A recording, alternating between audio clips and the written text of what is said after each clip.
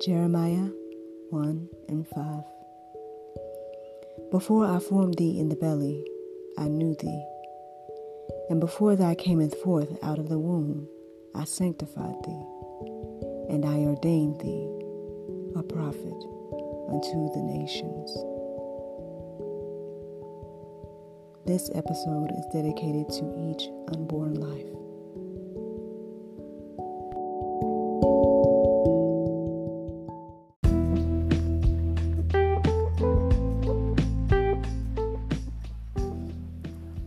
Everybody, it's your girl Miracle Sims. You're listening to God, Sex, and Love, your daily dose of inspiration, the juice. It is June the 24th, 2020, and today it's time for another hot button topic.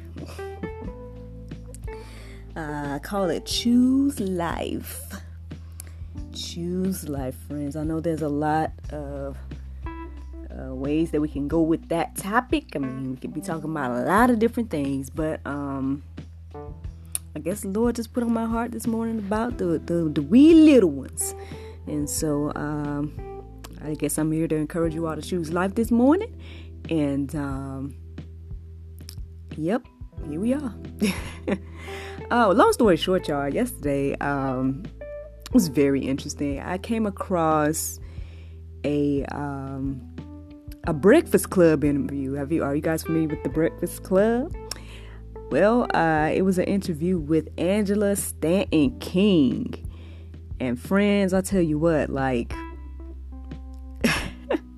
as people say, it gave me life. Just listening to her chat with the host of that show. There's a lot. I'm not telling you guys who to vote for or nothing like that. All I'm saying is that, well, first of all, I'm in Georgia. Okay. Now, clearly, I do let y'all know I've said repeatedly online that I don't necessarily watch the news. So maybe this is why I never heard of this lady before. I don't know. But apparently she's running for Congress here in Georgia for the 5th congressional district, apparently. So that's one thing. But yeah, I just say it like this, y'all. Like, for me, I think it gave me life because I know that there is a lot of Christians that kind of either they hold their thoughts and things back because of cancel culture, because of this narrative that's being pushed around on a lot of different things. And so it's like you don't feel free in this land of the free. You don't feel free to like really express your opinions and everything like that as Christians. I don't know if anybody else know what I'm talking about, but yeah, so to listen to her boldly proclaim Christian values and a strong stance on pro-life and all of that it was just amazing to see and hear, especially on such a platform as the Breakfast Club, because hopefully there'll be others that will see and hear it as well.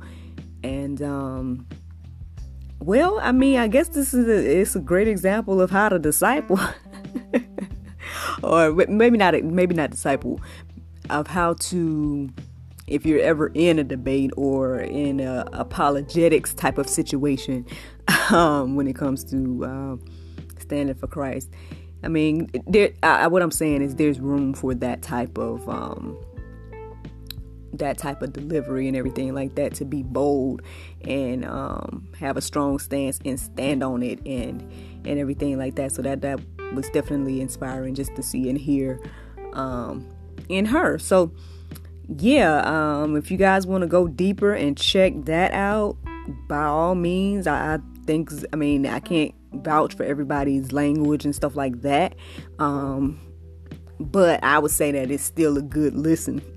And especially if you're here in Georgia, I mean, and you want someone to vote for or whatever the case is. I mean, like I said, I did not know this lady was running for Congress, and it's amazing to me that a woman is standing strong on, well, a black woman as well, but a woman that is standing strong on values and being vocal and everything like that is running.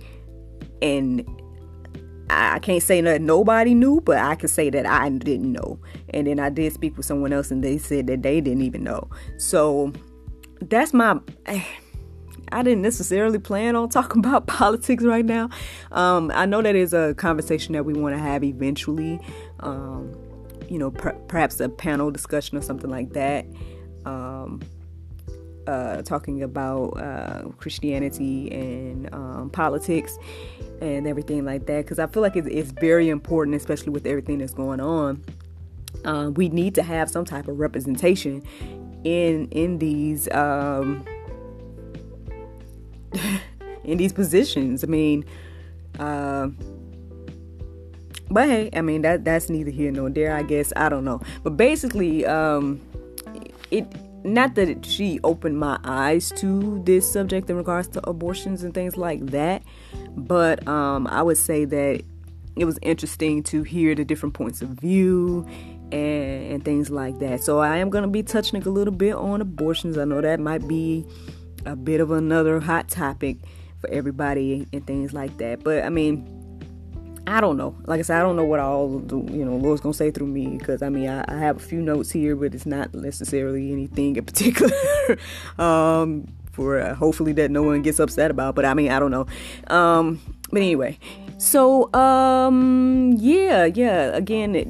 check that out to go deeper. Just in general about that, and see someone be bold as that. See a woman, because like I said, I've been watching like Marcus Rogers. He's been talking about it for a while, and then I know that David Lynn, they talk about it and stuff like that. But both of these are gentlemen and everything like that. You really don't hear many women like standing up and talking about it like that. So, or at least I haven't. So that's interesting to see and hear. But anyway, I don't know. Like I guess when I think about the whole idea of abortions or, being pro-choice and everything like that, I think my thing is, one thing that comes to my mind is that I find it very interesting that there's a debate on life, because if you look in science and people that are going and they're researching, they're looking for life on Mars, and they're looking for life, out in outer space and everything like that. And it's like, if we find water, that's proof of life. Or if we find, I guess, an organism or something, that is proof of life. But it's like, it has us questioning if a human fetus, it counts as a life. That is the question. That is the debate right now. And I mean, well, I feel like clearly it's a life. But I can't lie to y'all. Like, even when I became pregnant, I don't know what I expected. The first ultrasound that I saw, I don't know what I expected to see. You hear so much that, oh yeah, it's just a clump of cells or whatever. I think, how long was I? I think I was, when I first went, I might have been 4 weeks, I think. And so I didn't know what to expect. But my first image of my little man that we have now, who NJ, my first time seeing him in the ultrasound, it literally looked like a little tiny baby just spinning around. Not no clump of cells, not no two balls stuck together, like not no little what I saw in the ultrasound was a little tiny baby spinning around. And so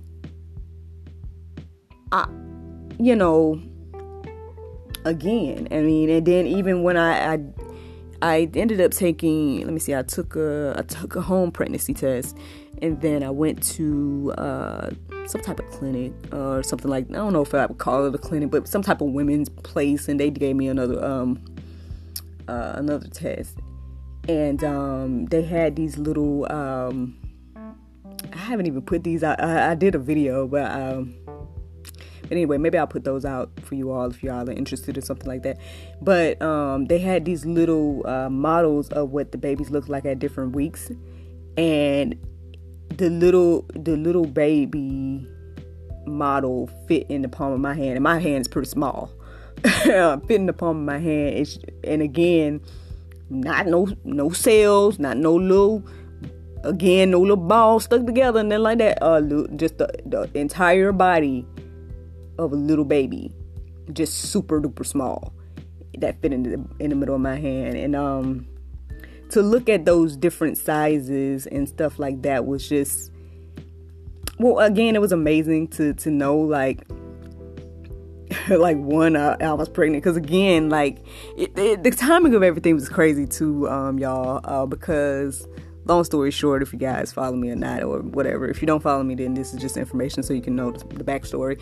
Basically, long story short, I like right before I found out I was pregnant, like for months prior to that, so let's say maybe, I don't even know when, but like months prior to that, the year before I started to record my life, I was doing like a vlog and everything like that, and it's called Miracles Mirror. Those videos are up if you guys want to see them. Actress Miracle Sims on YouTube. But anyway, I was doing those videos. I was recording them. I wasn't putting them out because in my mind I was like, okay, I'll put them out maybe in January, and then I'm just going to record, and I'm recording them enough that I can put them out weekly or whatever the case was. So I was filming, but I wasn't putting it out. So throughout the process, one of those days, let's say it was probably in like November or something, I was talking about the whole fact that everybody in my family was so ready for me to have a baby, and I was still like, I'm trying to get some things together. I'm trying to do some things business wise. It's not that I don't want to have a baby, but at the same time, I just know the responsibility of having a baby. So I'm just like, whenever it happens, okay, but I'm not necessarily planning for it to happen no time soon. I know everybody else was, even hubby, he was teen baby as well.